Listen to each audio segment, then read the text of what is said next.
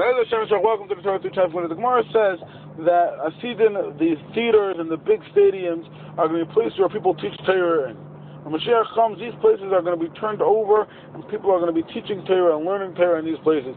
The Shara is, why do we need it? I'm saying, if we need a big stadium, if we need a big theater, we'll build our own. Why do we have to come onto the game? Why is the Gemara have to tell us that those places are going to turn into places where people learn Torah? And I think the pshat is because there's another Gemara that famously says that somebody who goes to these theaters and these stadiums where they had bullfighting and all those shows that went on back then, Gemara says, you lose your share in the world to come. It was a terrible thing to participate in watching such activities. And it could be, it's true, it could be when somebody goes to jail, feel very bad and you're not supposed to go and everything, but this Gemara is teaching us a different thing. And that is that no matter where a person goes, no matter what type of place this is, everything in this world is created for Torah.